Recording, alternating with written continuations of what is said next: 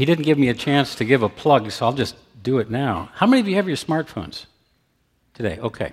If you go to the Covenant website at covchurch.org, it's a thing called CovLink. You put it on your phone, put it on your iPad, your Android, and it will give you direct access to all of the news, all of the major events, great videos and resources. If you're out traveling and need to find a Covenant church, great map and locator. So a little bit of a plug for that little tool. It's really great to be here. I've looked forward to this as well. I had the privilege of working with your pastor in Chicago, and I will simply say that in Chicago, we feel very much that our loss was definitely your gain. And it's just been a joy to be here and share with not only Pastor Art, but with Pastor Jeff and some of the other team members. And I'm just really grateful to be here to share. We're talking about rediscovering a life of adventure, and I have to be honest, one of the things that pleased me greatly is walking in the front entrance to the church and seeing about as big of an adventure as you can possibly imagine with this $3 million campaign. I just am so excited on your behalf about that. And what I'd like you to do is think about, as I share today, it's not just about my story. My story, frankly, is just a way of sharing some greater truths, but you can put a lot of different adventures in life into what I want to share today. So think of even your campaign as we do that. Now, rediscovering a life of adventure, I was thinking about this title, and I was thinking about the great work that Pastors Jeff and Ben have done in building this foundation of biblical understanding. And my role really is to try and put some application maybe to that in a very real-life sense. So for me, I would retitle today's little piece that I'm doing, rather than rediscovering a life of adventure, I suggest that it's rediscovering God in the adventure. And so what I'm going to do is share with you today a little bit of my story, and then I'm going to share with you a life verse that has been very foundational for me. And I think as I unpack it, you'll see how it has played into the story. And then I'm going to share 4 takeaways that hopefully will help you and me as we continue in this journey. Now, I think about Exodus. As a journalist, of course, I'm always looking for story. It's all about story. So this is a great story. This is a great adventure novel. It doesn't get any better than this. And as I think about the Exodus account, I see 3 chapters in this fantastic novel. It's great. Okay? First chapter is when we see the children of Israel in captivity, but they've been given the promise of deliverance. Something new is coming. God has something better for them. There's a place out there flowing with milk and honey. And I tried to picture what would it really be like to be that many years, 400 or so years in captivity, and to have somebody say, we're going on this really great adventure. So I call that chapter of this novel The New Adventure. But think about this. How many of you can think back to a time when you had an adventure of your own? I certainly did. And while there's this sense of great excitement and great anticipation, it's also a little bit of a sense of uneasiness and anxiety. What is this place? I'm leaving a place I know. I'm leaving a place where it may not be the best, but at least it's food and it's shelter, and you're going to take me out someplace that I don't know. So I have to believe that the children of Israel felt a little bit of discomfort. So new adventure sometimes comes packaged with that tension of excitement and anticipation and this whole feeling of uneasiness and uncertainty, and that's okay. So we turn the page to chapter 2, and we find the children of Israel. They're out in the wilderness. They're doing this journey. They're on the way to the milk and the honey. And notice how quickly this whole thing unravels. It really just goes to pieces quick. And they go from this great joy and anticipation to complaining bitterly. And they got some pretty tough stuff they're dealing with. They got this big sea, and the guy's chasing them. And what's that all about? And then they go into, we're hungry, we haven't had meat for a long time, and we're thirsty, we need water, and on it goes. And so here we are out in the wilderness, they're wandering, and they're saying, wait a minute, I thought we were going to the promised land. God's not behaving here like I expected him to. And so there's a sense probably of, where is God in this? Okay? So, like every good novel, and I don't know if you're like me, but I usually like to peek ahead a few pages, to see what's coming next. We go to the next chapter, And this next chapter is really kind of cool because what God really does is he takes all the messiness of the previous chapter and he starts to pull it together and put it together so that Joshua can lead the people into the promise that God has had for them. And so it's really a sense of a fresh start and a new beginning. So there's the 3 chapters as I see the novel. We got this great adventure launched, kind of crashes pretty quick, and we're in the wilderness period. And then we have this whole opportunity for a fresh start and new life. Well, before I dig right into my story, I'll just give you a little bit of background. You need a little context to understand the first chapter that I had to face. Journalist, as Pastor Art said, for 30 years. I started out as a newspaper reporter for the Chicago Tribune. And then I was recruited by a media company, Ogden Newspapers, and they were looking for young talent that showed promise that they could groom for eventual leadership. And that's exactly what I wanted.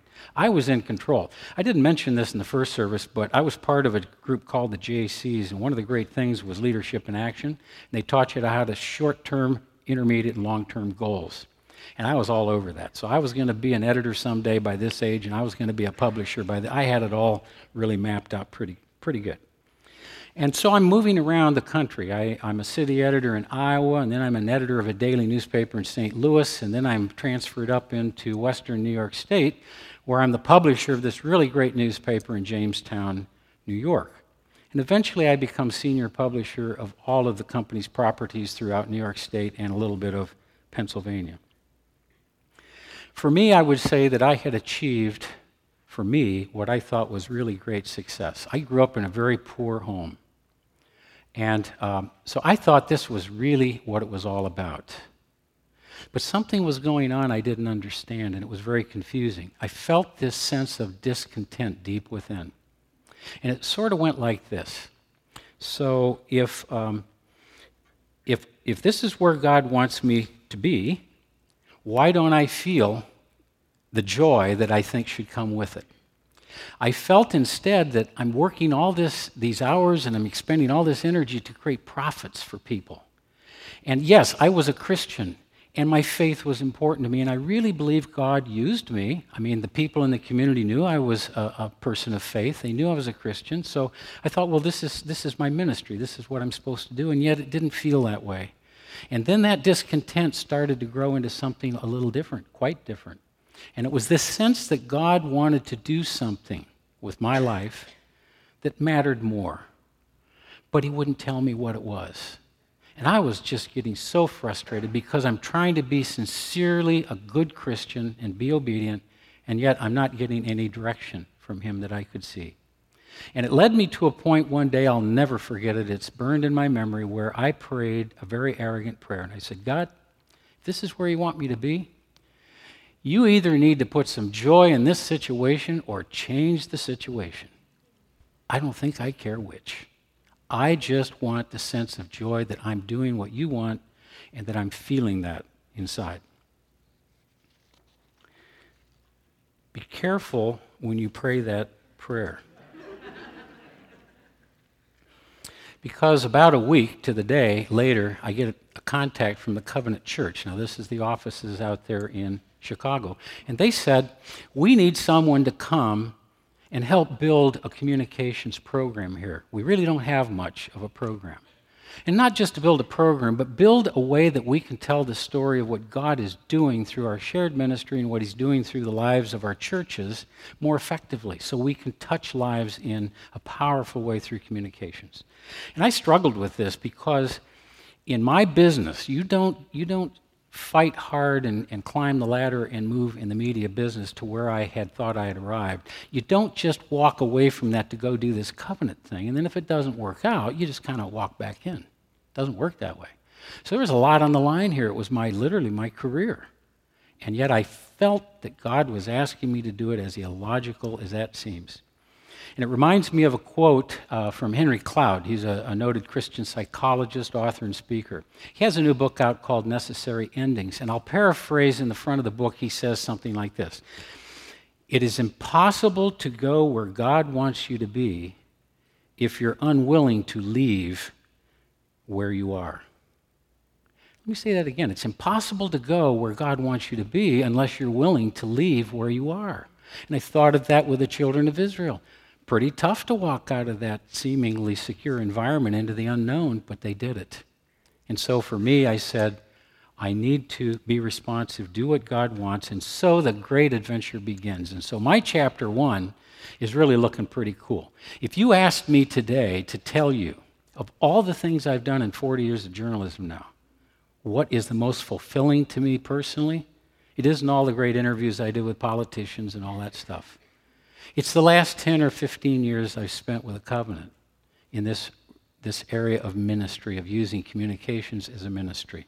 So God has really been rich to me. So I'm in this great adventure, and I'm really excited about it, but I'm also feeling this mixture of uncertainty and fear because I'm leaving a business I know well to go to work in a church environment that I don't know at all. And it's frightening. And so I go. So I'm in Chicago.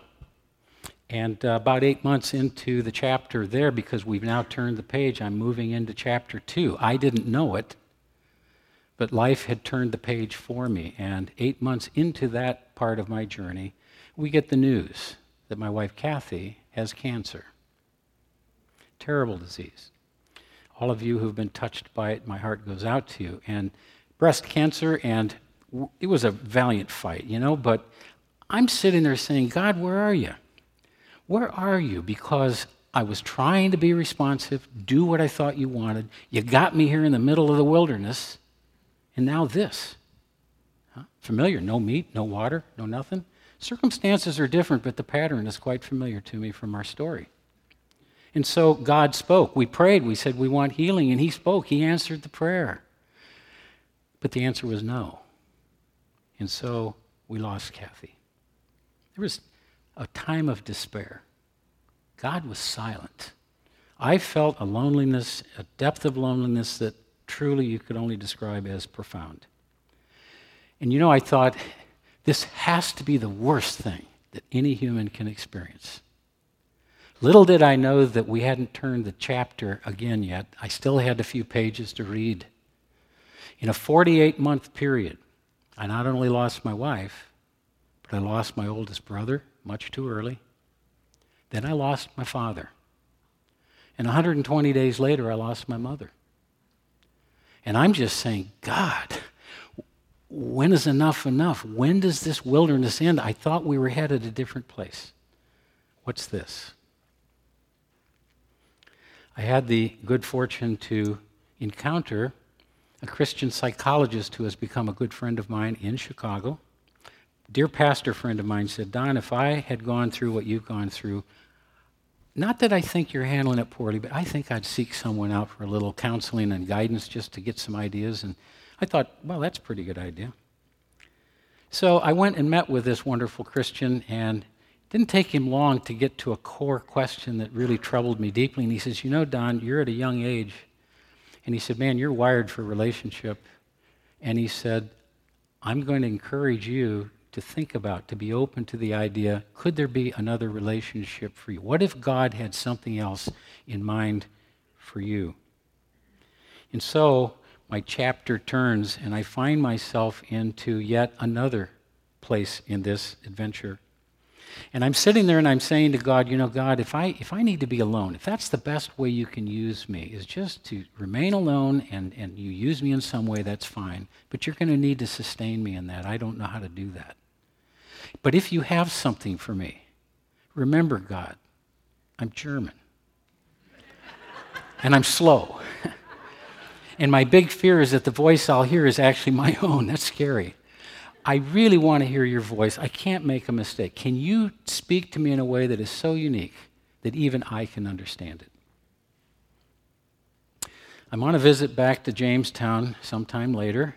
Still had some family and other things to attend to out there. And I had a good friend, because I was publisher, I was very involved in the community. The president of the local community college was a friend of mine. And I thought, this would be cool.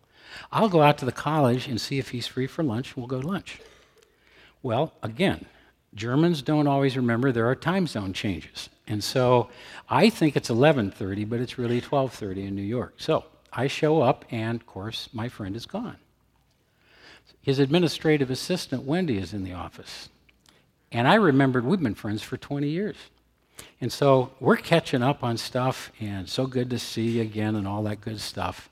And in the course of the conversation, I learned that she too had experienced her own wilderness chapter, and that she also was again alone in life.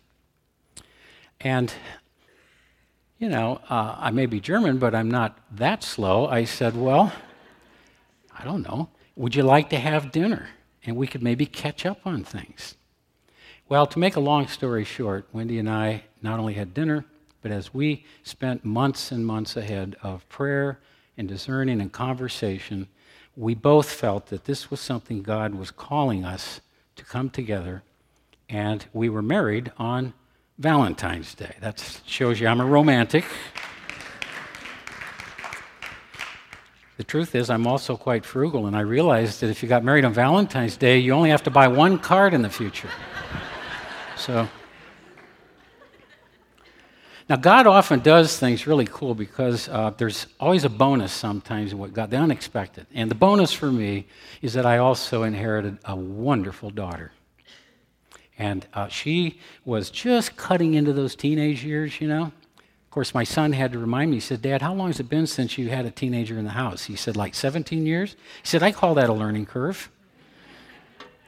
Well, let me tell you, I've found such a blessing. God has used our new home and our new relationship as a nurturing place so that Olivia has also grown in her faith and has been able to deal with her own issues in her life as we all have together, and it's been just a marvelous experience.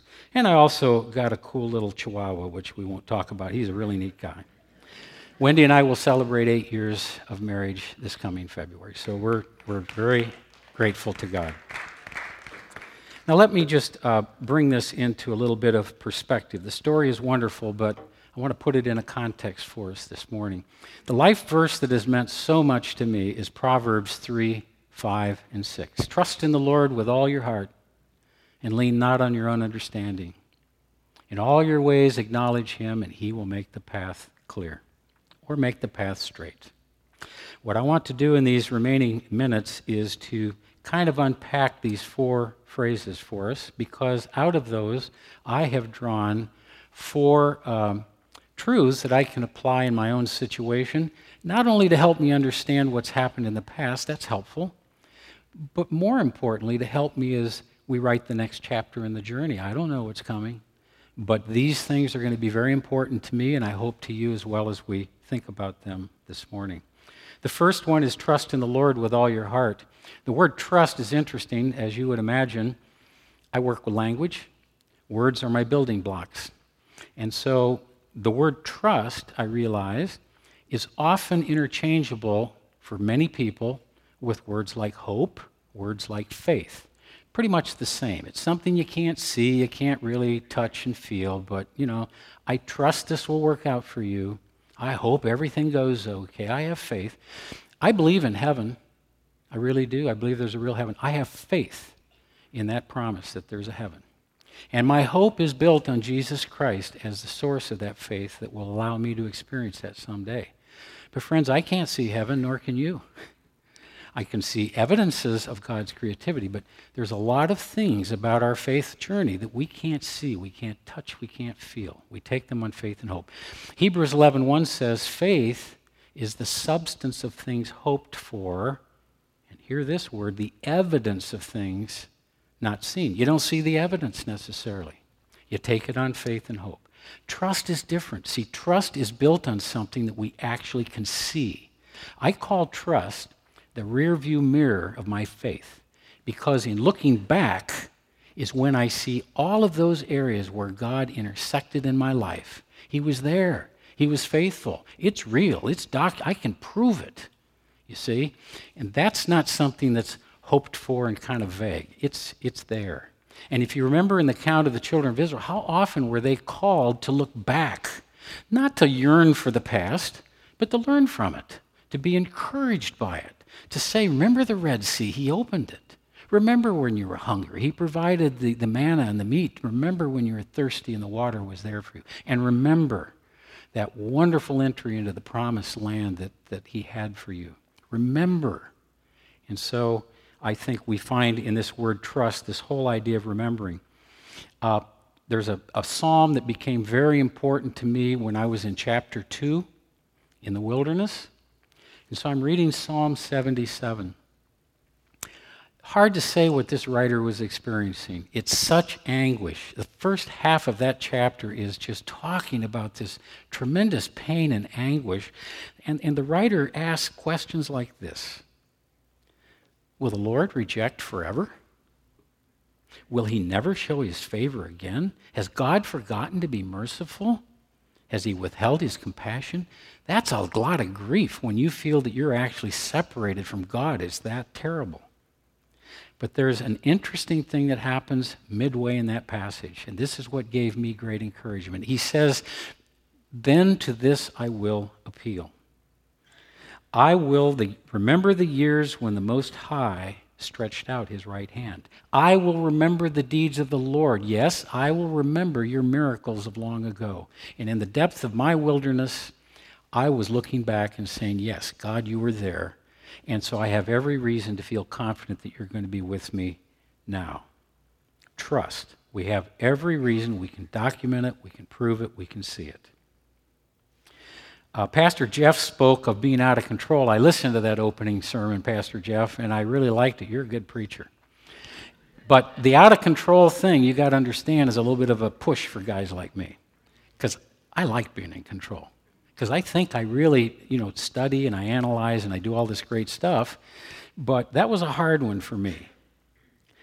The danger that I realized is that when I was in the wilderness and I was so buried in the detail and the trauma, I couldn't see the big picture. I had no clue where that path was headed, but God did.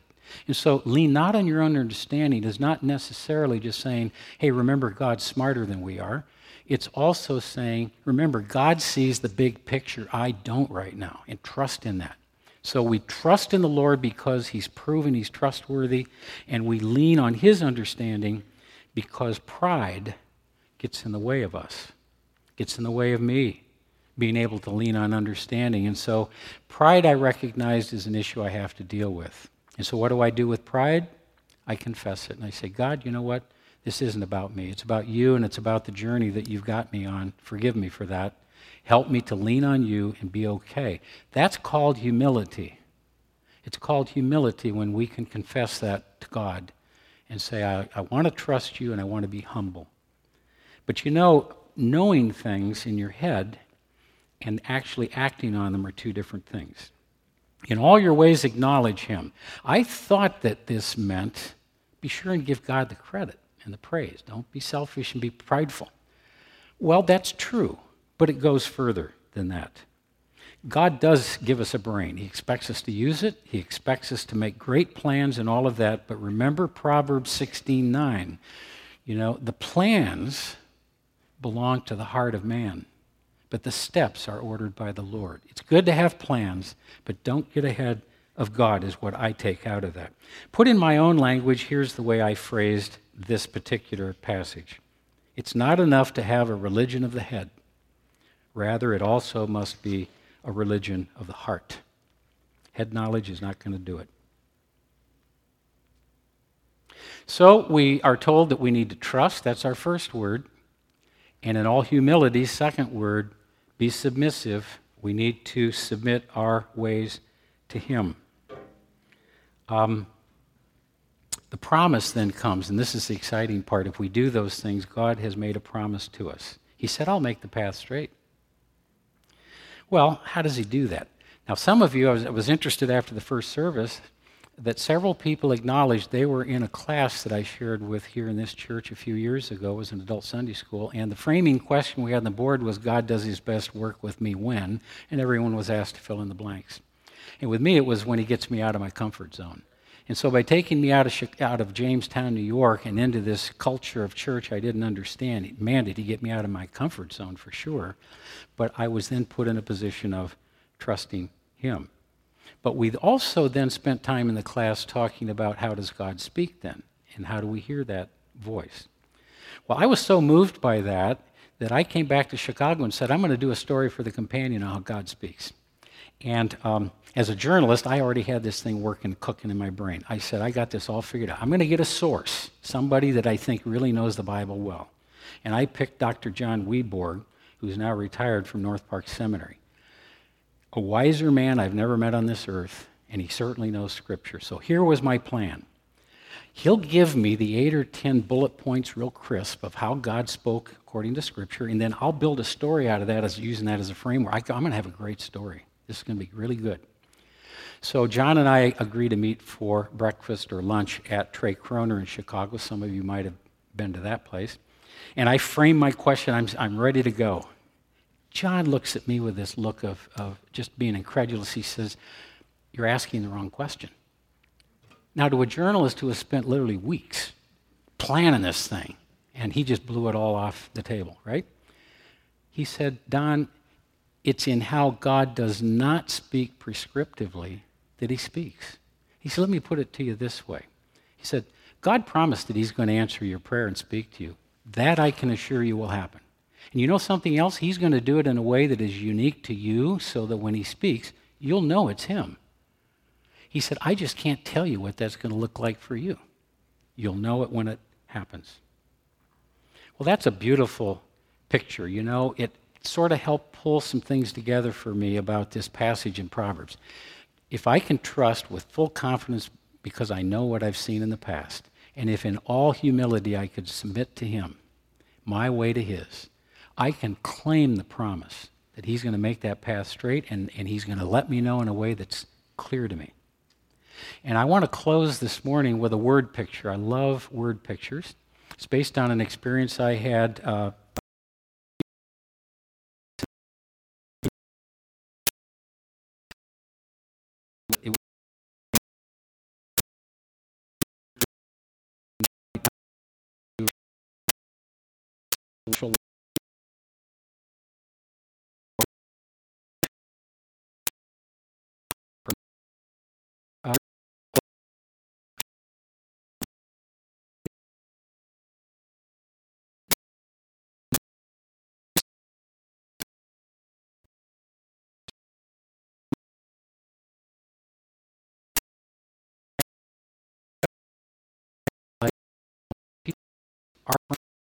picture.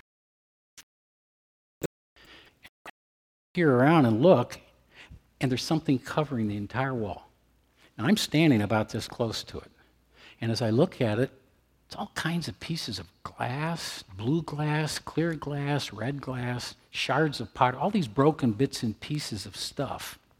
And they've been pressed into some kind of cement thing to hold it together. And as I looked, you know, I instinctively kind of looked and I started backing into the room, which I later realized is exactly what they had expected me to do, and that's why it was empty. And as I kept backing up, I saw this incredible mosaic take shape. Beautiful, stunning landscape. And it was made up out of all these broken bits and pieces of glass. And what that said to me was, you know, there were probably some pretty vases at one time that held some flowers in somebody's house. They were lovely. There probably was a ceramic pot that was quite unusual.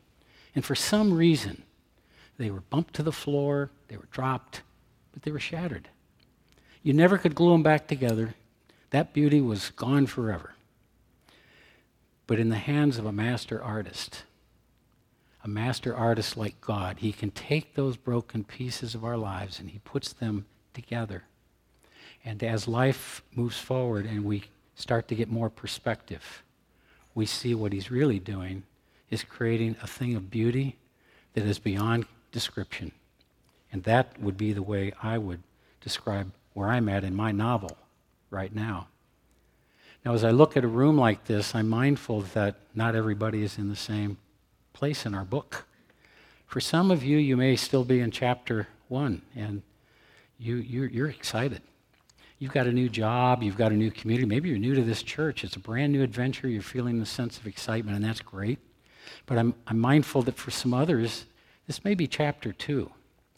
And you're facing maybe a health challenge, or you've lost a loved one, someone dear to you, and it's painful and it's difficult. And yet for some of the rest of us, share that chapter 3 experience where it's a new beginning, it's a fresh start, it's a new chance. God has been gracious and good. I don't know where you are. And it even is possible someone in this room today hasn't even started on the journey with Christ. And my invitation to you was, it's a great journey, and I would encourage you to join in. So as we go on this journey, my prayer for us is simply this, that God would richly bless us as we learn what it means to fully trust God and humbly submit control of our lives to His care, confident in His promise that He'll make the direction of our lives clear and that He's going to walk beside us every step, every chapter as it continues to unfold. And that's my prayer for us today. Amen.